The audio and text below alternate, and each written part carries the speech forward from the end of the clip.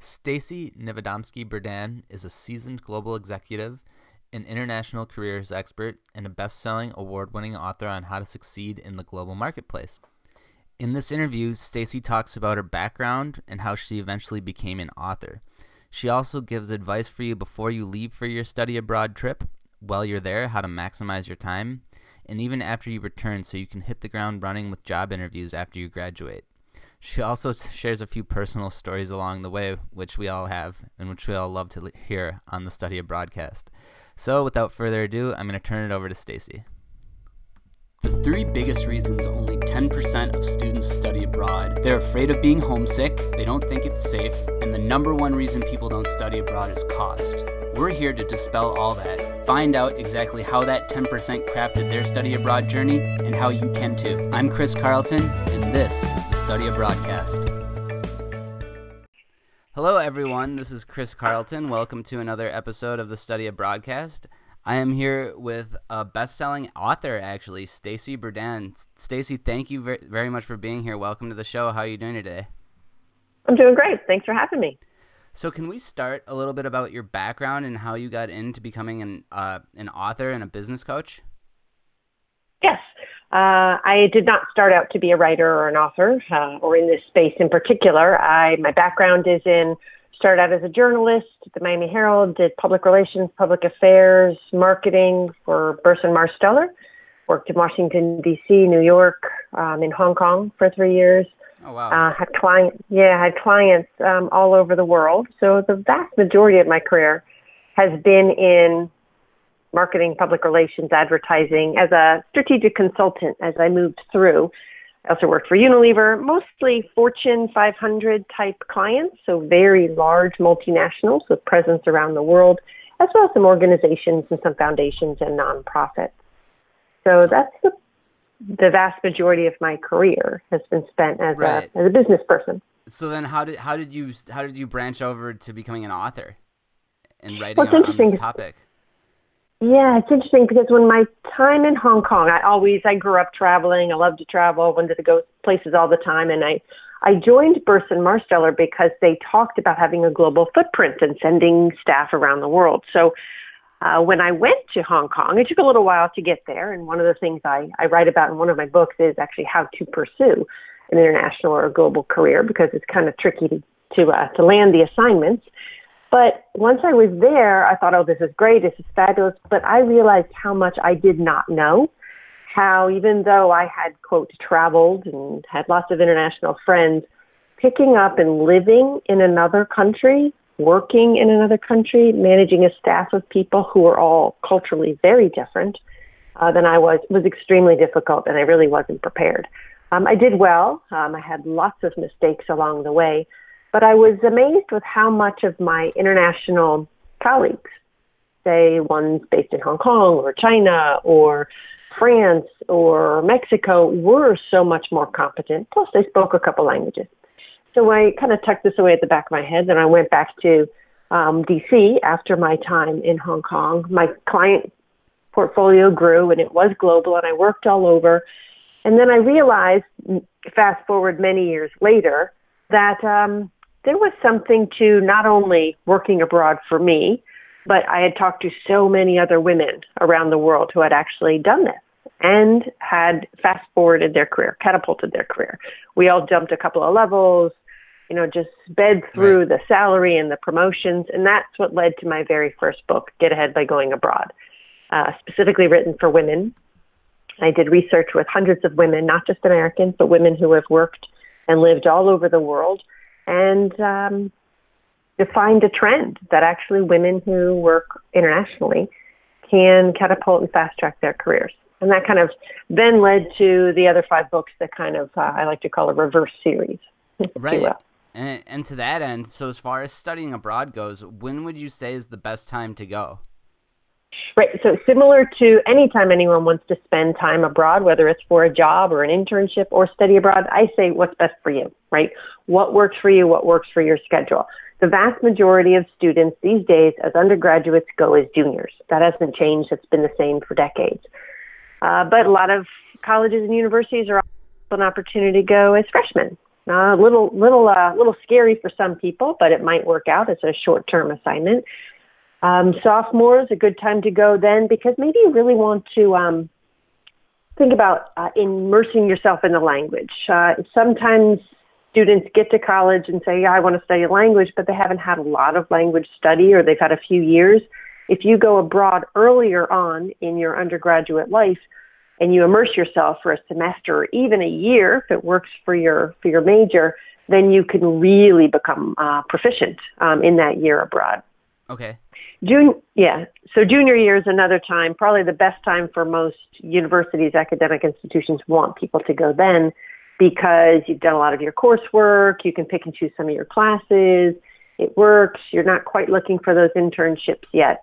So it really does depend on the person, but I would say weigh the odds, check in with your advisors, see what the requirements are for your majors, because some people, sometimes I find this a lot with athletes or certain types of engineers, certain types of programs or pre-med that do not let you off that track, right? You have to take a class every single semester.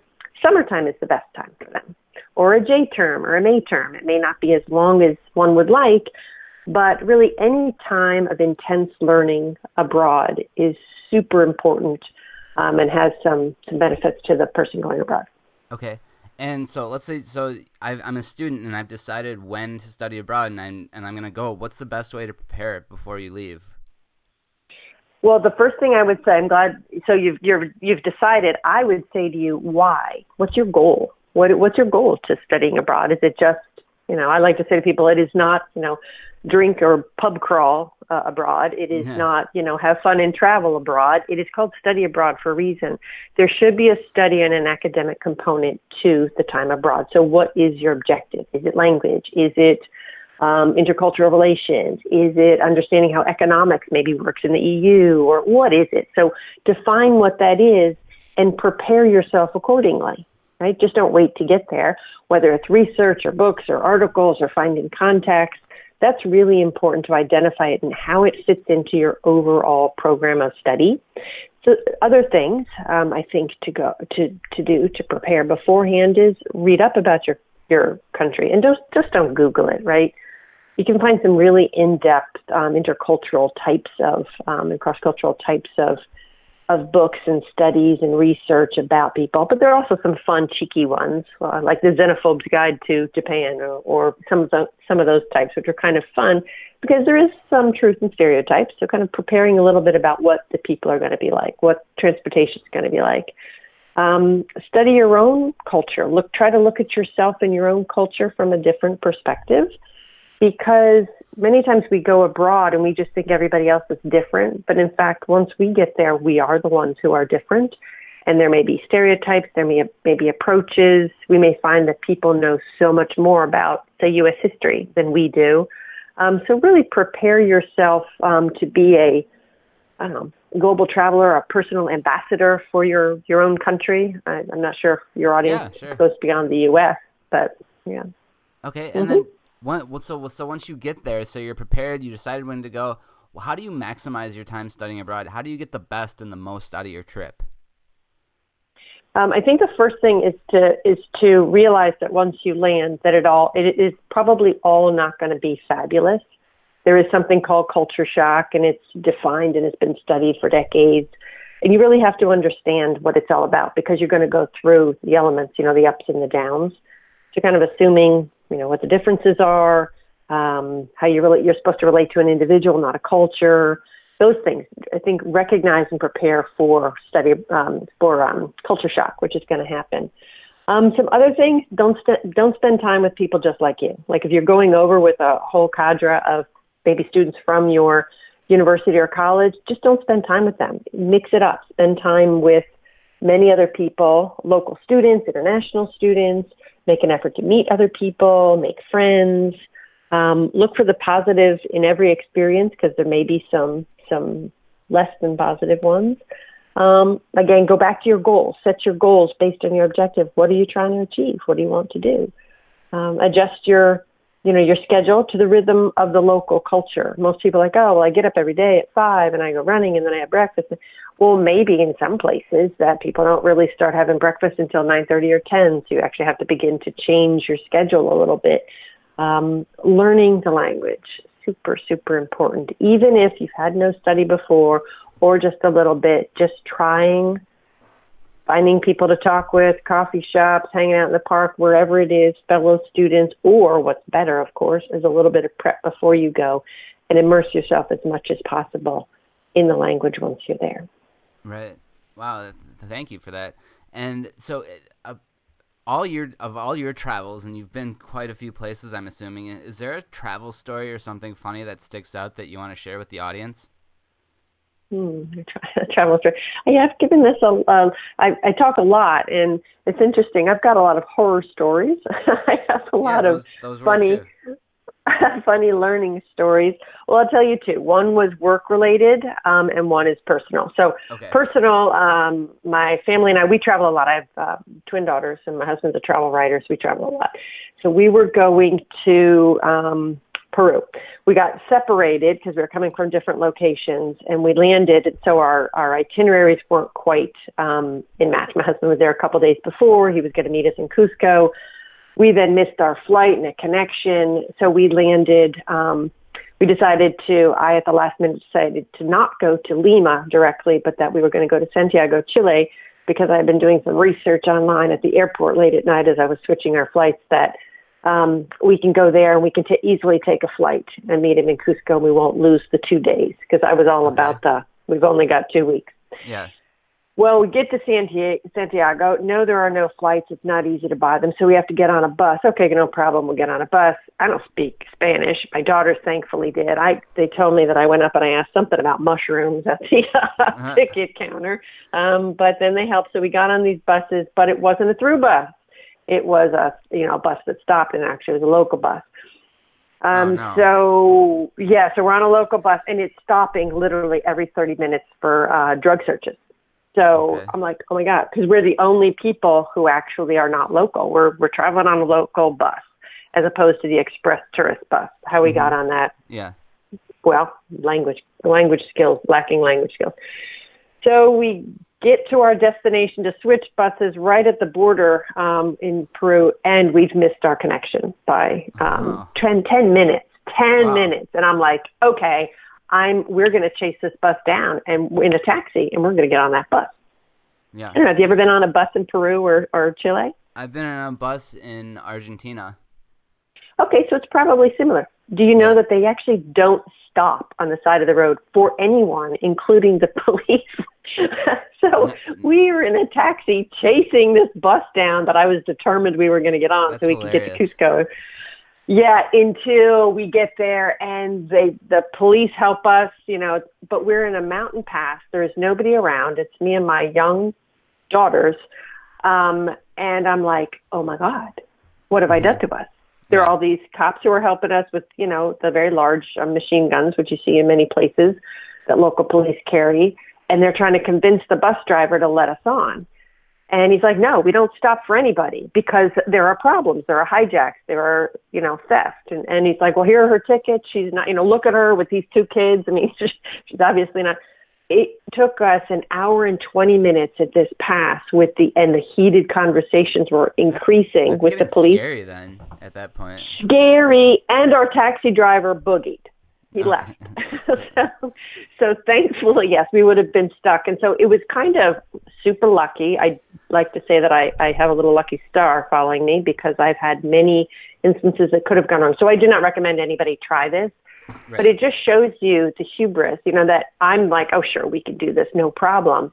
But I didn't bother to check to see if they don't stop buses. Yeah. I didn't bother to check any of those things. So that's one story. So always make sure you know what you're doing and always make sure there's extra time and room in your schedule because financial disasters as well as timing are the 2 reasons that most people have terrible experiences abroad, whether they're traveling or studying or what have you.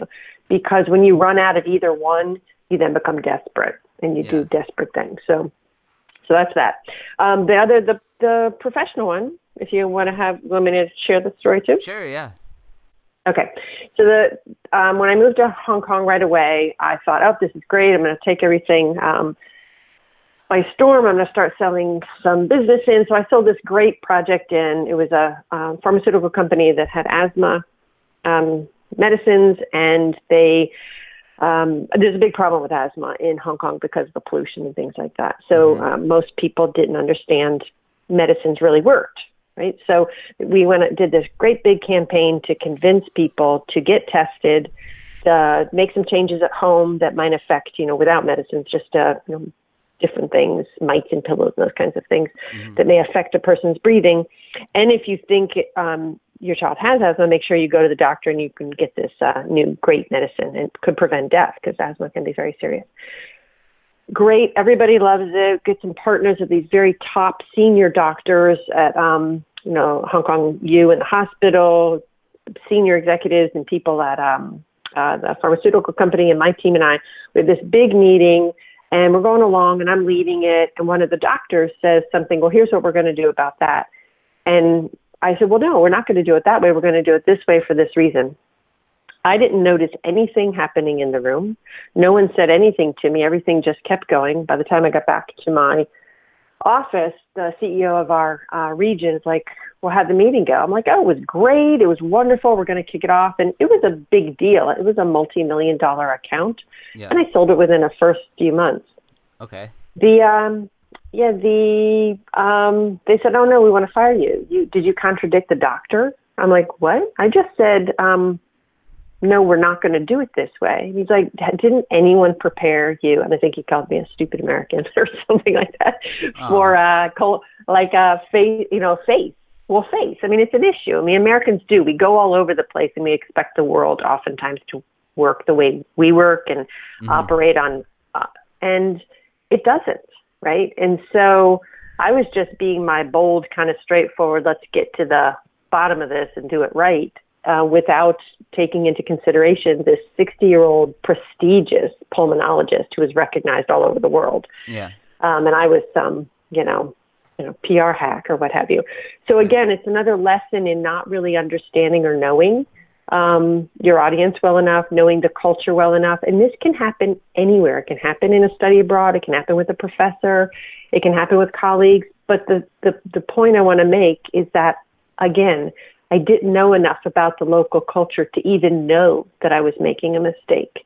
And that happens to so many of us all the time. So when we study abroad, it's really important to understand the culture. It's really important that if you don't understand what's gone on, to try to find someone who can help you interpret it, because you might be making a really big mistake and some cultures will not tell you, right? My staff was not going to tell me I made a mistake because I was the boss.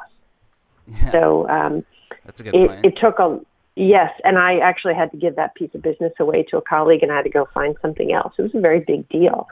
So those kinds of things happen regularly, and I think so many times when we go abroad and students go abroad, it's just, hey, this is the way we did it back there. We can do it the same here, and that is not necessarily true. Okay.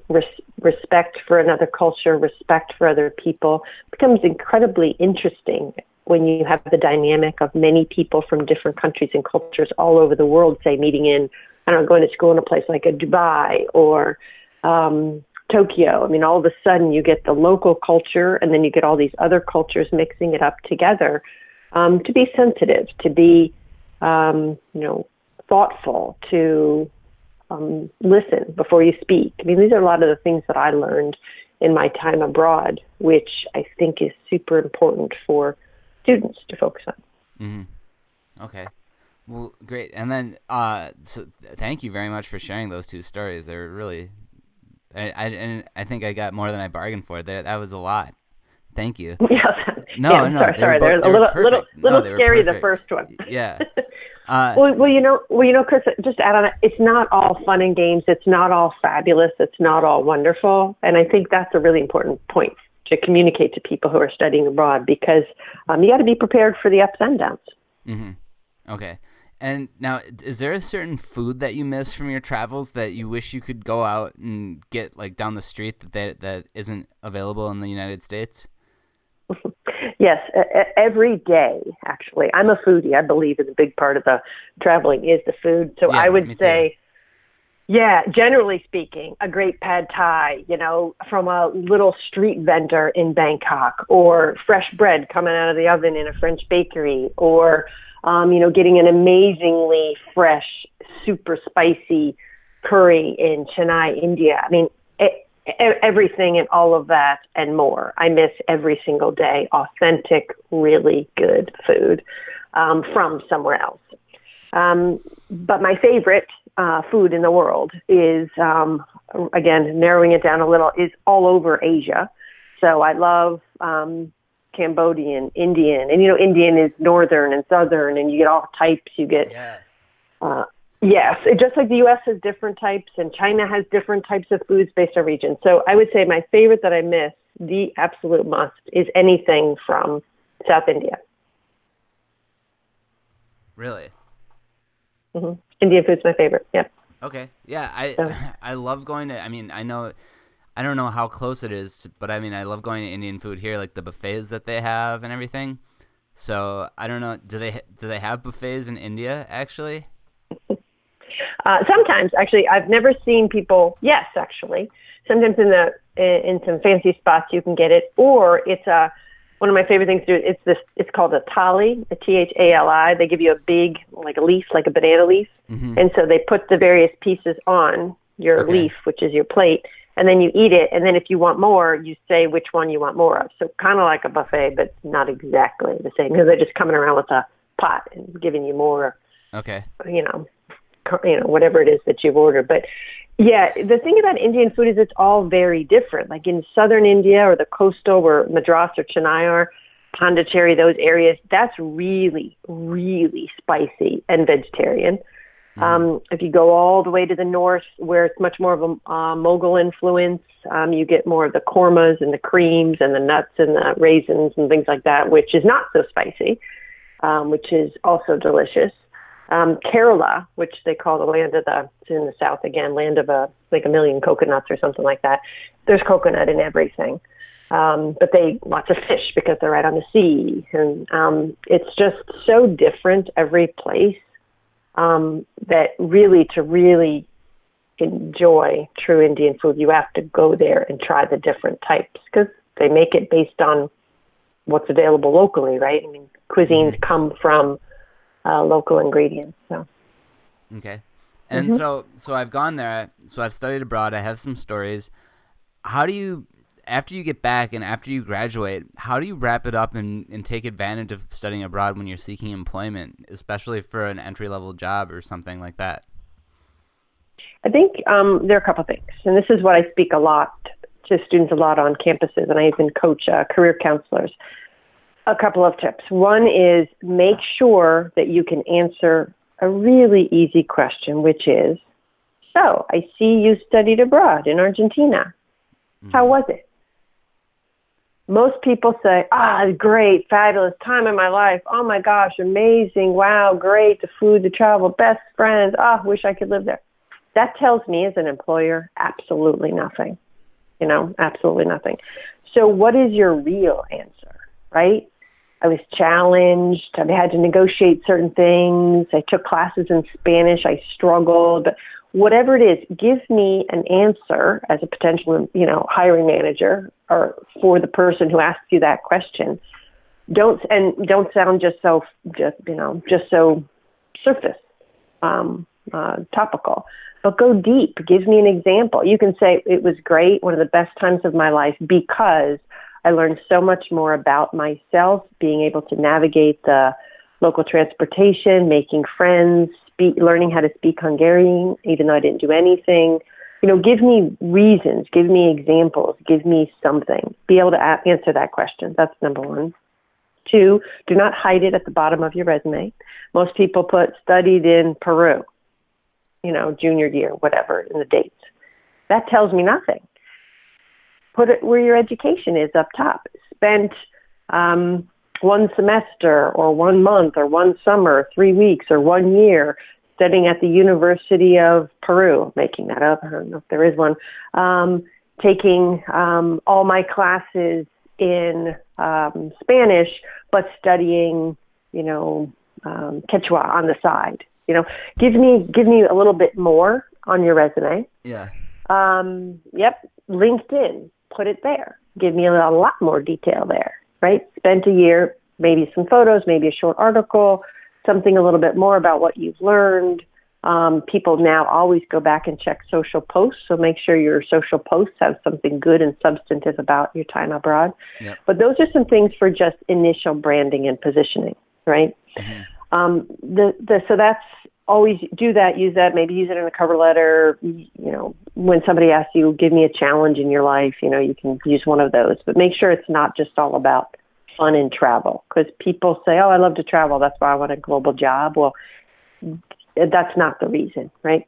So give some cross-cultural exchange, something like that, but it must be authentic. It must be authentic.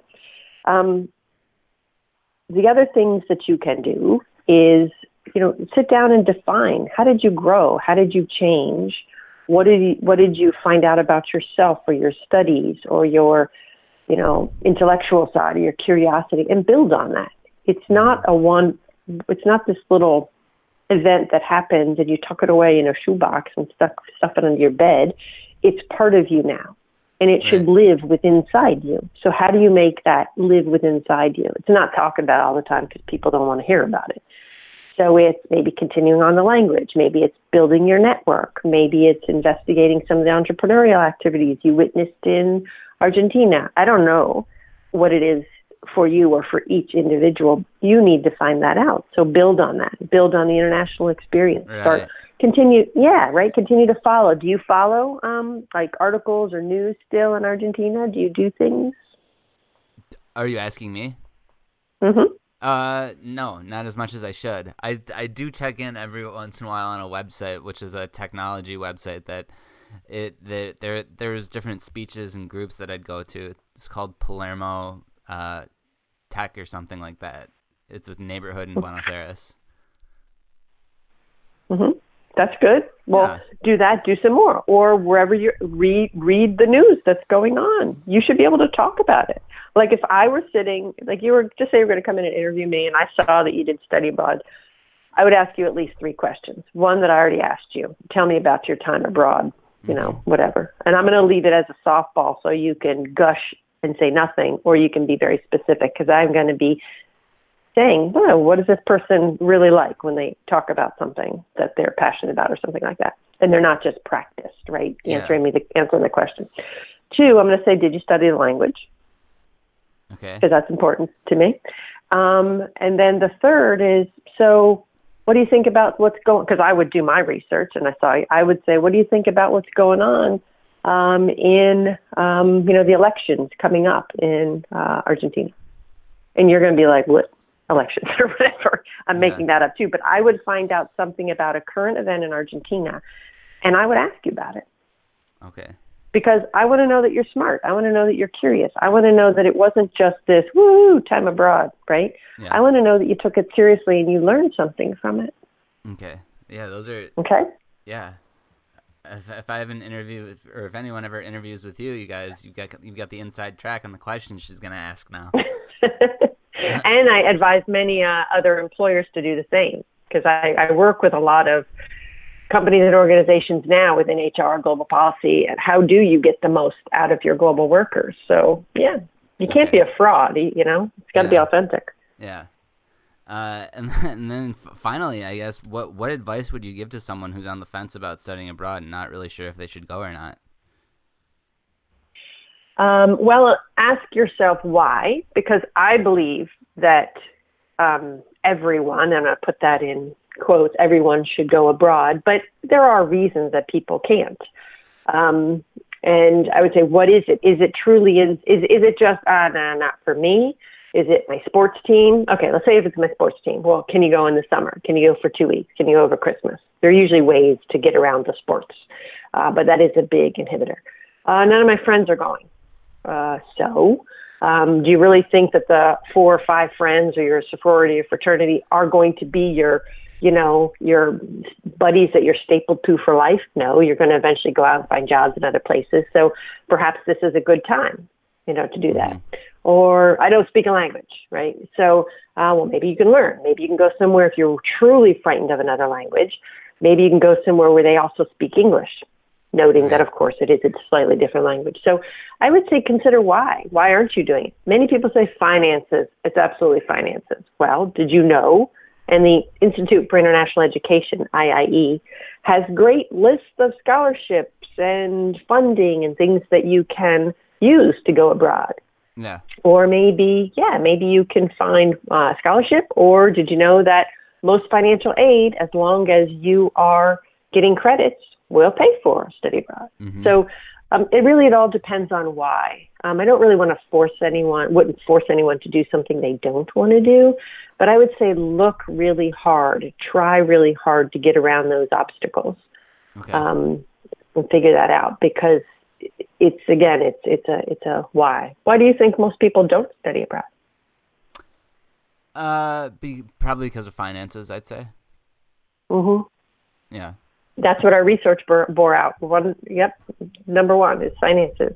But again, it can be cheaper. You can, unenroll from your current university. I've known a lot of people do that, and then sign up and take classes at a local university for a fraction of the cost.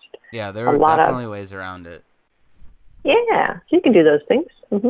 Mm-hmm. But again, investigate if it really matters to you, and talk to people who have gone. Really, it does help. But a lot of people are afraid to just leave their campus. Like, no, I'm going to miss stuff. Mm-hmm.